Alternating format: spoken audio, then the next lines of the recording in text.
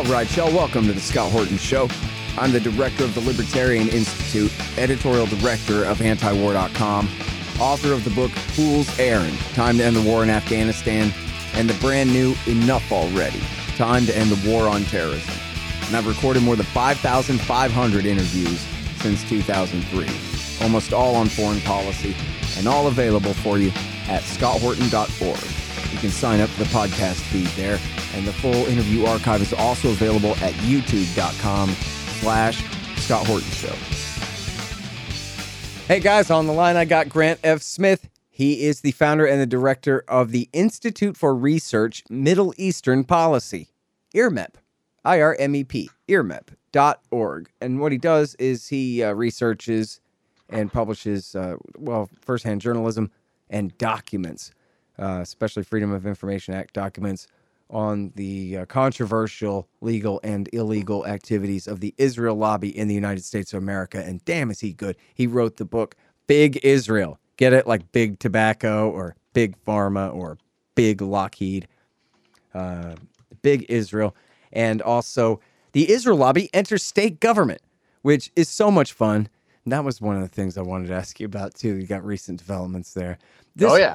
If you guys want to read something political but also absurd, but it's not a satire, it's actually real, but it reads like satire, so you can get a good hoot out of it, you should read The Israel Lobby Enters State Government by Grant F. Smith. It's so much fun. But anyway, AIPAC, forming political action committees to tighten grip on U.S. elections. That sounds important. Welcome back to the show, Grant. How are you, sir? Hey, I'm doing well, Scott. Thanks for having me on at the end of the year. Man, I'm happy to have you here.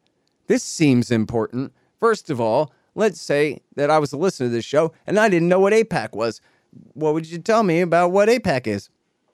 Yeah, I would tell you it's not a PAC. I mean, the American Israel Public Affairs Committee has been around, since 1963, and it's not a political action committee despite its name. What it does is it collects now $100 million a year, and it lobbies Congress for legislation favorable to Israel, like the Abraham Accords and moving the embassy to Jerusalem and, recognizing a part of Syria as under Israeli sovereignty, stuff like that. Yeah. And then the other part of the big program is having an annual policy conference in Washington where tens of thousands come here and then have a citizen lobbying day where everybody meets with their congressman and senator and says, hey, pass this legislative agenda, all singing from the same song sheet. So hugely influential organization. And always ranked that way by Forbes or whoever counts these things, that you have they probably don't mention the bankers, but you got Wall Street, you have pharma, you have agribusiness, you have weapons manufacturers, you have tobacco, you have the gun lobby, which specializes in selling weapons to the government, by the way, not protecting the rights of average schmucks like you and me. But anyway, and then the various most powerful lobbies, the AARP, they want their free things. And this is one of them, and they're always ranked up near the very top of those specialists of special interests in America. Is that not correct? Absolutely. They've got, 11 to 12 full-time lobbyists who are engaged every hour of every day up on Capitol Hill, and they're up there with the AARP, pharma, and the big weapons manufacturers, as you mentioned. So they're in the big leagues. They've been in the big leagues for a long time. And now they're making a bid to get bigger and more powerful, more influential. How does that work? So it's not a political action committee. And although they've made many forays into steering money to favored candidates, whether it's publishing, scorecards on candidates saying this one's good for Israel, this one's bad for Israel, they have helped groups of donors in states form political action committees to coordinate spending and support for certain candidates over others, the so-called stealth PACs with deceptive names that don't mention Israel at all, 30 to 50 of those. And they've even been involved at the executive level of fielding spoiler candidates like Ed Valens, who was in a California race and helped get an AIPAC favored candidate elected. So they've been involved for a long time in politics, but they've never had their own political action committee being run out of their H Street headquarters. So now, just like they've got the American Israel Education Foundation, which is in charge of bringing a third of the members of Congress to Israel every year as a junket travel agency. In another desk drawer, they'll have another sort of paper organization called the American Israel Public Affairs Committee Political Action Committee. And that political action committee will raise money and give to candidates directly. Their head of progressive outreach is going to be running that, Marilyn Rosenthal, Progressive Engagement Director. So when they file FEC disclosures, you're going to see that this message of, oh, there's so much sort of Democratic and liberal support for Israel candidates. Look, you can see them right here in the FEC filing. Meanwhile, Bob Bassin, AIPAC's political director, is going to have a desk drawer that says AIPAC Super PAC. And this will be the dark money group that raises the real money in just unlimited amounts from virtually any source. But then because it doesn't coordinate with the candidate and does its spending independently in races that count, you're not really going to know where those donors came from or what their names are, because they'll all be blanked out on their IRS forms 990. So they're launching these two direct spending vehicles, which they've never had. And I argue it's because the stealth PACs are just a monster to coordinate. I mean, you can tell they're all getting direction because they all donate the same way, but it's just kind of a mess. And they've got these limits. And, you know, when AIPAC's director, Elizabeth Schreier, puts out a memo or put one out directing them to give to this candidate and not that candidate, it got leaked and it was a mess, and AIPAC had to go to court. So that's a mess. But they can't afford to have people like Eliot Engel getting blown out of the water, you know, head of the Foreign Affairs Committee, who cleared all their legislation with AIPAC before working it through Congress. They can't have that happen. They can't have tight races like they had between Shontel Brown and Nina Turner. So they also can't have new upstarts like Democratic Majority for Israel, which raises GOP donor money and then funnels it and launders it into races for Democrats. And then it looks like they're doing something and AIPAC's not, so they can't have upstarts like that out there, and they need to slap them down. So, you know, it's really about being, I say, more coordinated. And so that's one major reason why I think AIPAC is coming out. The other thing is some of their big donors, like the Schusterman family, who always funded the Junkets to Israel organization of AIPAC, they're given to DMFI, Democratic Majority for Israel, this PAC. And then they're getting all the credit for knocking down candidates more interested in human rights and justice and those bad things. So I think there's a little competitive angst there. I think another reason AIPAC is doing this now is they want to keep people in line. You've got Rand Paul blocking Iron Dome funding, holding it up for 4 times in the Senate. You've got Thomas Massie calling AIPAC a foreign influence when they run sort of smear campaign ads against him for voting against Iron Dome on Facebook. So I think they're trying to win back a little more respect from people like that. Not so sure it's going to work. And then finally, AIPAC's biggest legislative agenda, which are the Abraham Accords, where the U.S. gets to trade in its reputation and a bunch of development funding, loans, recognition for illegal land grabs and arms sales in exchange for Israel getting recognition from Arab regimes. That's not going very well.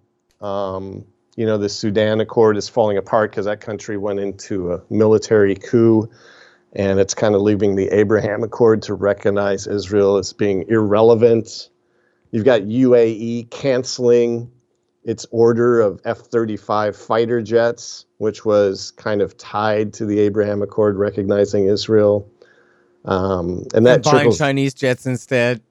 Buying French jets. Oh, French jets. I'm sorry. Yeah, the Salt. I think they're Mirage fighters, like $18 billion worth. So that's a major, major problem. If AIPAC couldn't even make that sale go through or help it along, it kind of leaves open to question what the whole point of the Abraham Accords is. Just selling out the Palestinians.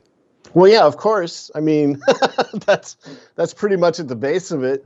But paying for it with, hypocritical American policies where, the Trump State Department and then the Biden State Department is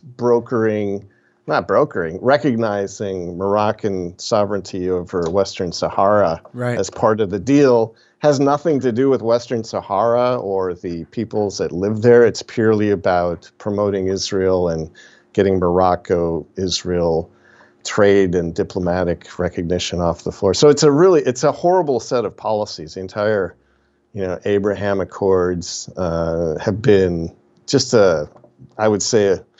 another way to show how blatantly unfair and corrupt these policies are. AIPAC's number one agenda. But even that's kind of going downhill. The Polisario Front of Western Saharans are making a lot of noise, and the UN's not going along with it. It's really another case of, like in the case of moving the embassy to Jerusalem or Israeli sovereignty over Syria, it's not getting any traction. They're not getting clear title from the organizations out there in charge of looking at the African Union or the UN, human rights, High Commissioner on Human Rights or UN General Assembly. Nobody's going along with this stuff. So the U.S. is kind of looking a little bit isolated on that. And it makes it look like they're under the thumb of Israel and its lobby, which is, of course, true. And so I would say one of AIPAC's reasons for doubling down and being able to form a pack is to get more strength around some of these kind of slow-moving pieces of legislation. One of their top pieces of legislation was the Israel Relations Normalization Act of 2021, which makes the U.S. in charge of implementing the Abraham Accords as if they were part of some legitimate agenda, which they're not. But it's moving slowly. I mean, a lot of this stuff is just glacial. And some things, like in past years, don't even get out of committee, like the Anti-Semitism Awareness Act, which was going to equate all criticism of Israel with anti-Semitism. They couldn't get it out of the committee. And so sloshing more PAC money around can help with that sort of thing. I mean, AIPAC lobbyists can go up there. They can take people out to lunch. They can tell everybody how much their constituents are going to appreciate capitulating to Israeli government demands. I mean, they don't put it that way, but that's basically what they're asking. And if they don't listen, if they don't move, if they don't act, then it's all for naught. But if they have a PAC, and if they have super PACs pounding candidates, either on issues surrounding the Middle East or more likely just on other more timely, relevant issues, they'll probably be able to get much more responses from Congress. Yeah. So, well, anyway. Like a lot of things, Grant, this is all comes back. It hinges on Iraq War II, and they were getting away with, as Steve Rosen had bragged to Jeffrey Goldberg, you see this napkin? By this time tomorrow, I could have 77 senators' signatures on this thing. But the American people are none the wiser whatsoever to... Exactly. Yeah, the Israel lobby played a giant role in lying us into war with Iraq. And people still resent that, like me, for example, and a lot of other people. And so then, I think you kind of alluded to this, that they didn't exactly get their way on Syria. They would have liked to see a full regime change. In fact, I think the Israel lobby in America was out front of the actual Netanyahu regime on that. They seem to want a long-term stalemate, let them hemorrhage to death on both sides type of a war, as they told the Times. But the American Israel lobby, on this side was like, red line, material breach, man. You got to go in there. And they didn't get their way on that, thank goodness, as bad as it was. They did not carpet bomb Damascus and truly force the regime out of power there. And think about the nightmare consequences that would have flowed from that. Holy crap. Yeah. But it's hard to imagine more nightmares, but I think... So I see what you mean, though, that, like, the spell is broken in a way, and so now they're scrambling. That's what you're trying to tell me here, that they're realizing that they got to up their game because now that it's a matter of public discussion, and you can't just call everybody a racist till they be quiet, because nobody believes in that anymore. The college freshmen ruined that even for the Israel lobby now, and so they're going to have to deal with the fact that people have real criticisms to level here.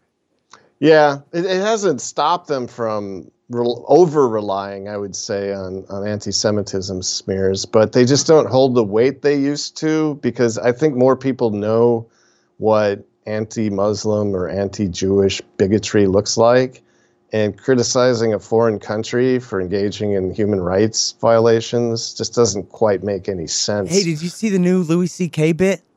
No. Oh, so there's a new... What's that up? Oh, it's so funny, man. He talks about... I'm going to... Spoiler alert for the new Louis C.K. thing. He talks about... he starts talking about a black woman buying groceries, and because of COVID, he has to, like, wait for her to finish and this and that.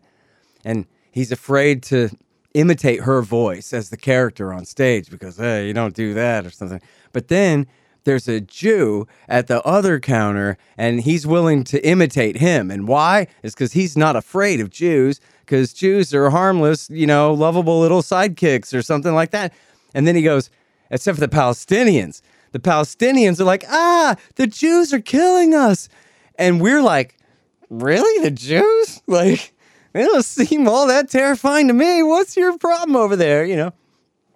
Great bit. And of course, Dave Chappelle had a great bit about, space Jews, was also about, Zionism, to put it bluntly, in his latest special on Netflix. So pretty good. And I sure hope nobody interprets that wrong. We're talking about Israel, but yeah. And in fact, I think that's important, right? The way he says that there is a little bit of an unreality to that, where Jewish people in America are not armed to the teeth and going around terrorizing people. You know what I mean? People don't see them that way. And it is maybe hard when people talk about Israel to imagine what it's like to be a Palestinian on the receiving end of the IDF's power, because in fact they do have power.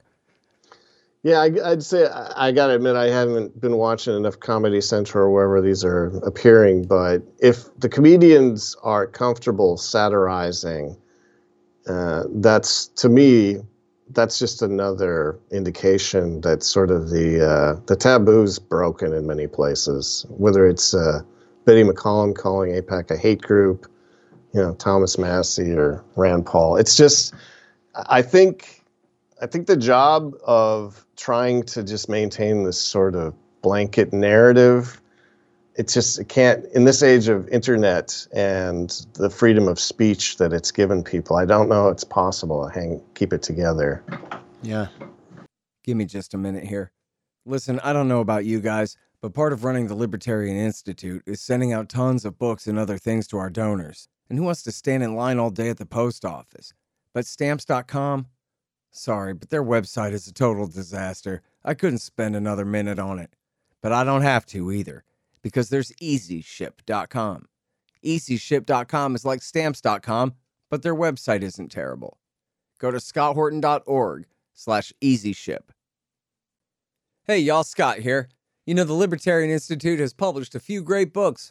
Mine, Fool's Errand, Enough Already, and The Great Ron Paul. 2 by our executive editor, Sheldon Richman, Coming to Palestine, and What Social Animals Owe to Each Other. And of course, No Quarter, The Ravings of William Norman Grigg, our late great co-founder and managing editor at the Institute. Coming very soon in the new year will be the excellent Voluntarist Handbook, edited by Keith Knight, a new collection of my interviews about nuclear weapons, 1 more collection of essays by Will Grigg, and 2 new books about Syria by the great William Van Wagenen and Brad Hoff and his co-author, Zachary Wingert. That's libertarianinstitute.org/books. Good point. In fact, look at the totalitarian control over Twitter. You might think it all started with Russiagate, but it really started with the Gaza War of 2014. because up until then, I think the State Department's take was, cool, we can use this tool to help overthrow governments we don't like, and that's good, and let it run wild, and kind of probably nervously watching it to see how, normal people use it. The poors, to them, I guess, would use it outside of what they had plans for, But then, in 2014, this is the first time ever that the polls showed that the American people sympathized with the Palestinians more. And it was because of Twitter and Facebook. And because the Palestinians themselves in the Gaza Strip were able to show what was happening to them and get that thing hashtagged and retweeted and all of that. And that made the difference. And of course, what does that reveal to you? When you can see actual footage on the ground from real people involved in the thing, all of a sudden opinion changes entirely.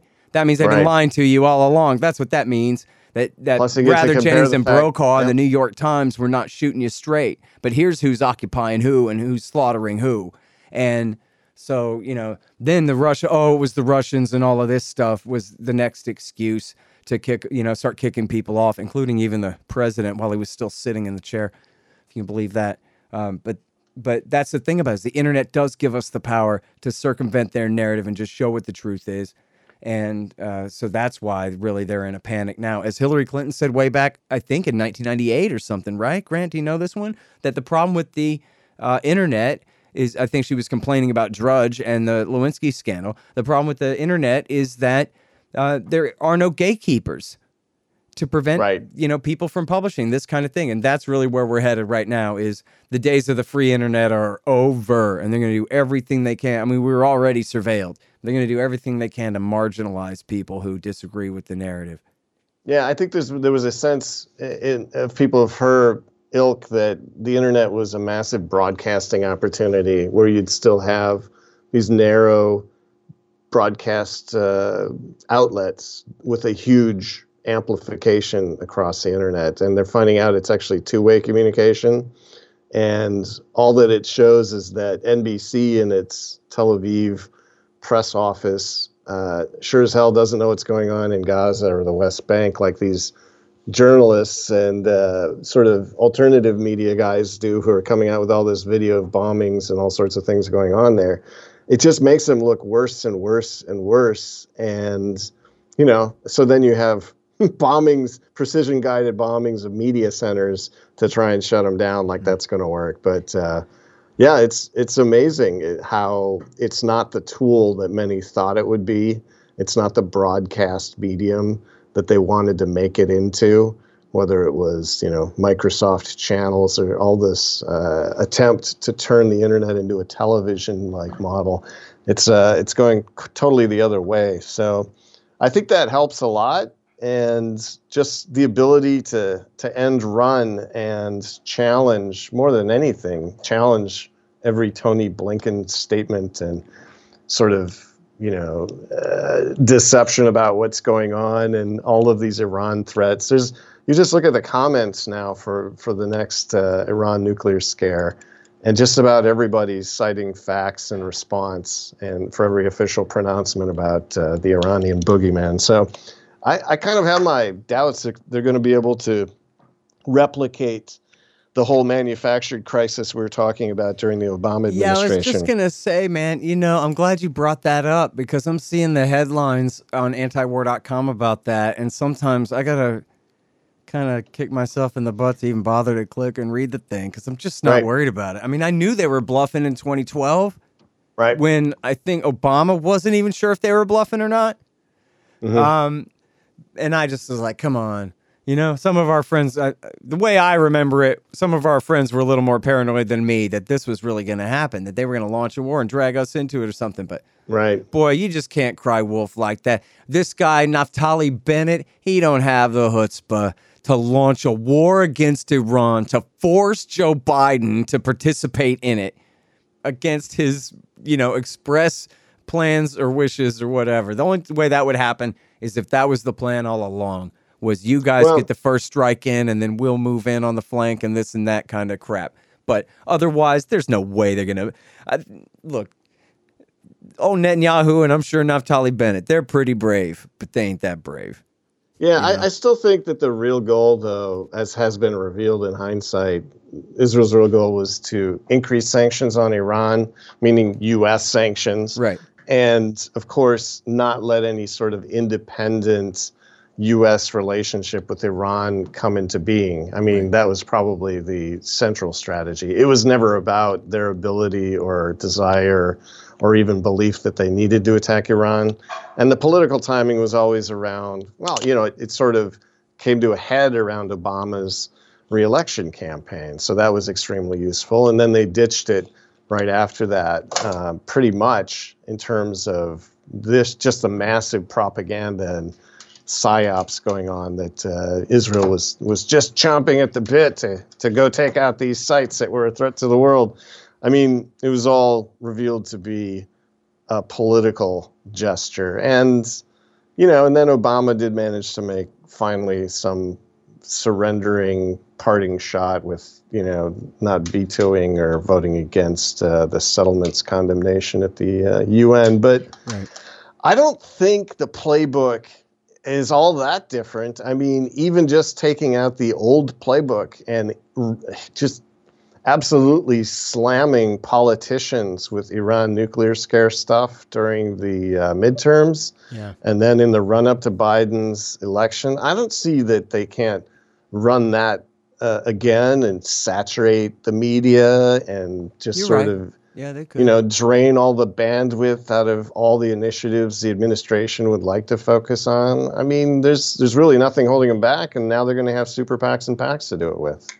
All right. Well, listen up, especially newbies here who don't know about this stuff. Well, I'm going to cut that. That sounded bad. Especially for new people who don't know about this stuff.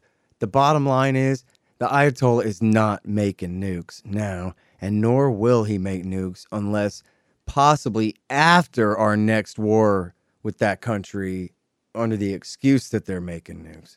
That possibly Right. as a reaction to that, if we carpet bomb them, that maybe they'll start to make nukes then. But right now, with or without the deal that Obama got us into and Trump got us out of, they're still in the Non-Proliferation Treaty, and they still have safeguards agreements, and they still have a religious edict from this Ayatollah and his predecessor that they will not make weapons of mass destruction under any circumstances, and which we can see has been in effect. I'm not saying you take a politician, especially a theocrat's word for it, but then again, that has been demonstrated to have been their edict up until this point. And I'm not saying that Yeah. can't change, but it would take an American and Israeli aggressive war under that under that fake excuse to make them change their mind on that. And that's what everybody needs to know. Because otherwise, remember, we're talking about 1940s technology here. The Ayatollah could make a nuke if he wanted to. And we're having this discussion on the verge of 2022, and he still doesn't have a single one yet. That's because he wasn't making them all this time that they said that he was. And I Right. think people can recognize that, at least if they hear it out loud one time. Well, and the other thing that, contrary to what United Against Nuclear Iran and, all of these sort of Israel front organizations say, they also are not irrational actors. So there's always this sort of ongoing, I guess, canard that you can't trust Iran because they're such irrational, highly fundamentalist in their beliefs and actions that they just don't look at things. They don't believe, in MAD and other sort of deterrence things. If they manage to get a bomb, it's headed right for, of course, the the location of one of the holiest sites in Islam, even though that doesn't make any sense either. And none of that's true. An analysis of every single move, especially during the Iran nuclear scare, reveals that they are extremely rational and that they do know the value of pausing. And they also see all of the traps set for them by these various actors. I mean, they come from an ancient civilization, far more sophisticated in many sense than some of the more recent nation states. And how are they going to fall into traps as simple and as obvious as have been laid for them? So I think, yeah, that does. But, I don't put it past an empowered, hyper politically active Israel lobby spearheaded by AIPAC to kind of drag out some of those falsehoods and from behind the scenes just launch and launch and launch them until they get a Congress, just like it was last time, either braying for war or saying, look, we don't care what the administration's doing. We need to pass all of these new sanctions and torture every single Iranian civilian so that they really can't get medicine, so they really can't import any necessities. We're going to make them suffer so much more, which is what they were doing during the Obama administration. And we're going to now, because of all these great PACs and super PACs, we'll have the power to override any vetoes. I would not put it past the lobby doing that up to the midterms and then ramping up for the whoever Biden perhaps reelection campaign. Yeah. All right. Now, real quick to wrap up here. Tell us about the importance of the death and the obituaries about the death of Archbishop Desmond Tutu from South Africa and its involvement here, what this has to do with Israel and Palestine and so forth.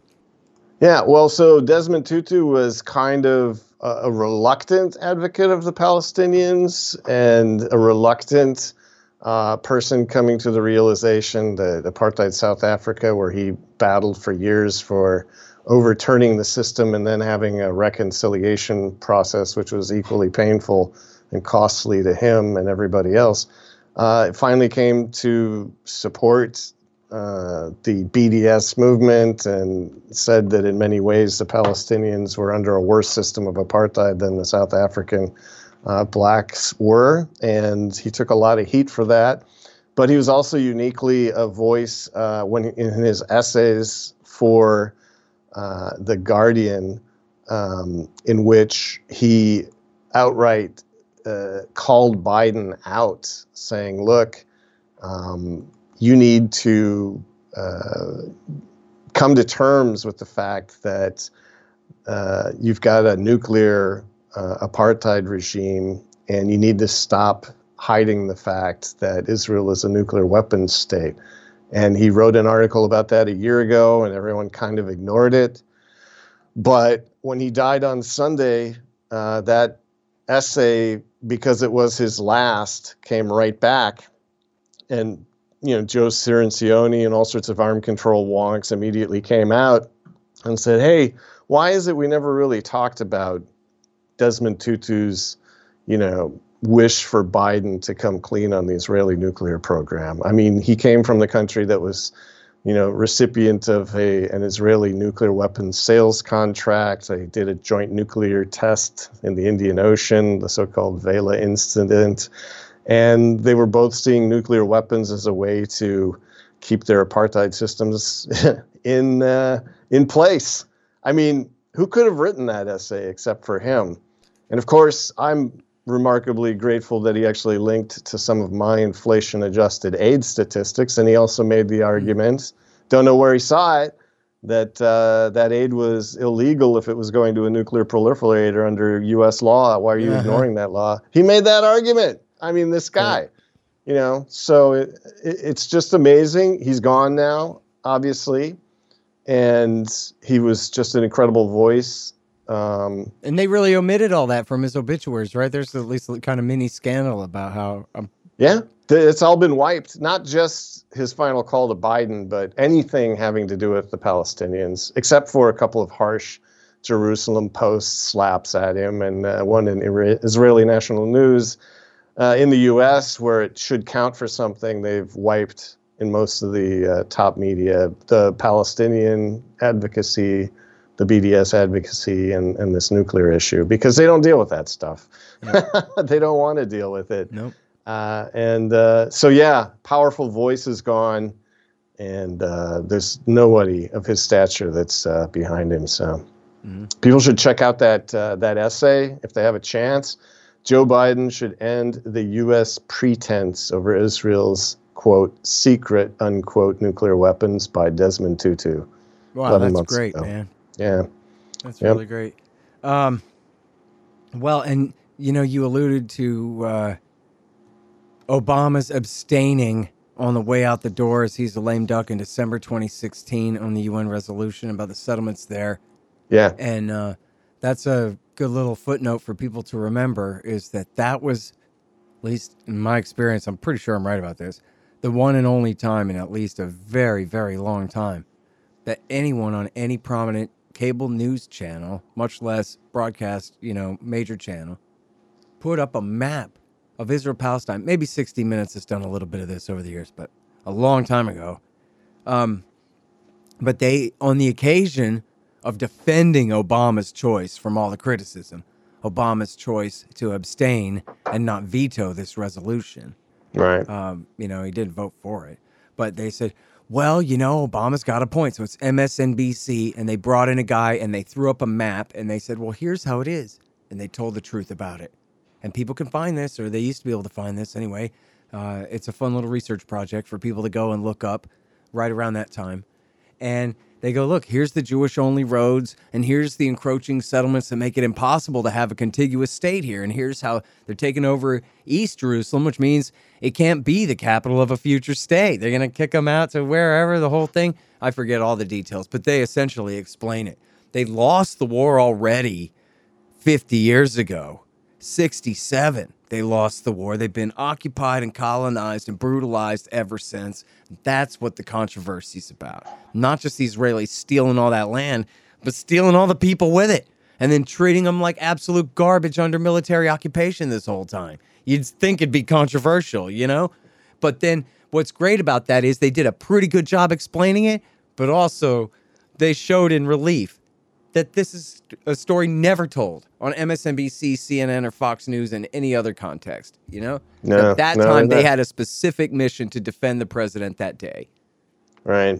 It's amazing. It's just another indication of the sort of low bar and lack of context that usually accompanies these stories. But yeah, I think you're right. It did serve, and again, it was an abstention. It was not. It wasn't a very principled stand. It just also shows how little power presidents perceive they have in these sorts of votes. And of course, it was treated as an outrage that the U.S. would be voting against settlements. And here we are once again with all of these announcements of further Israeli settlements of the Golan Heights now, which has been, the Biden administration is accepting the previous administration's designation of that captured territory as, Israeli administered. So, for every small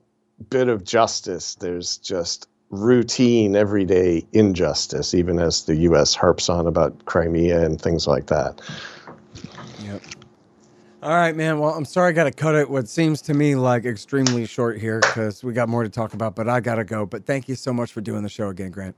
Hey, thanks, Scott. Talk to you soon. All right, you guys. Find Grant at IRMEP, IRMEP, IRMEP.org, and at antiwar.com.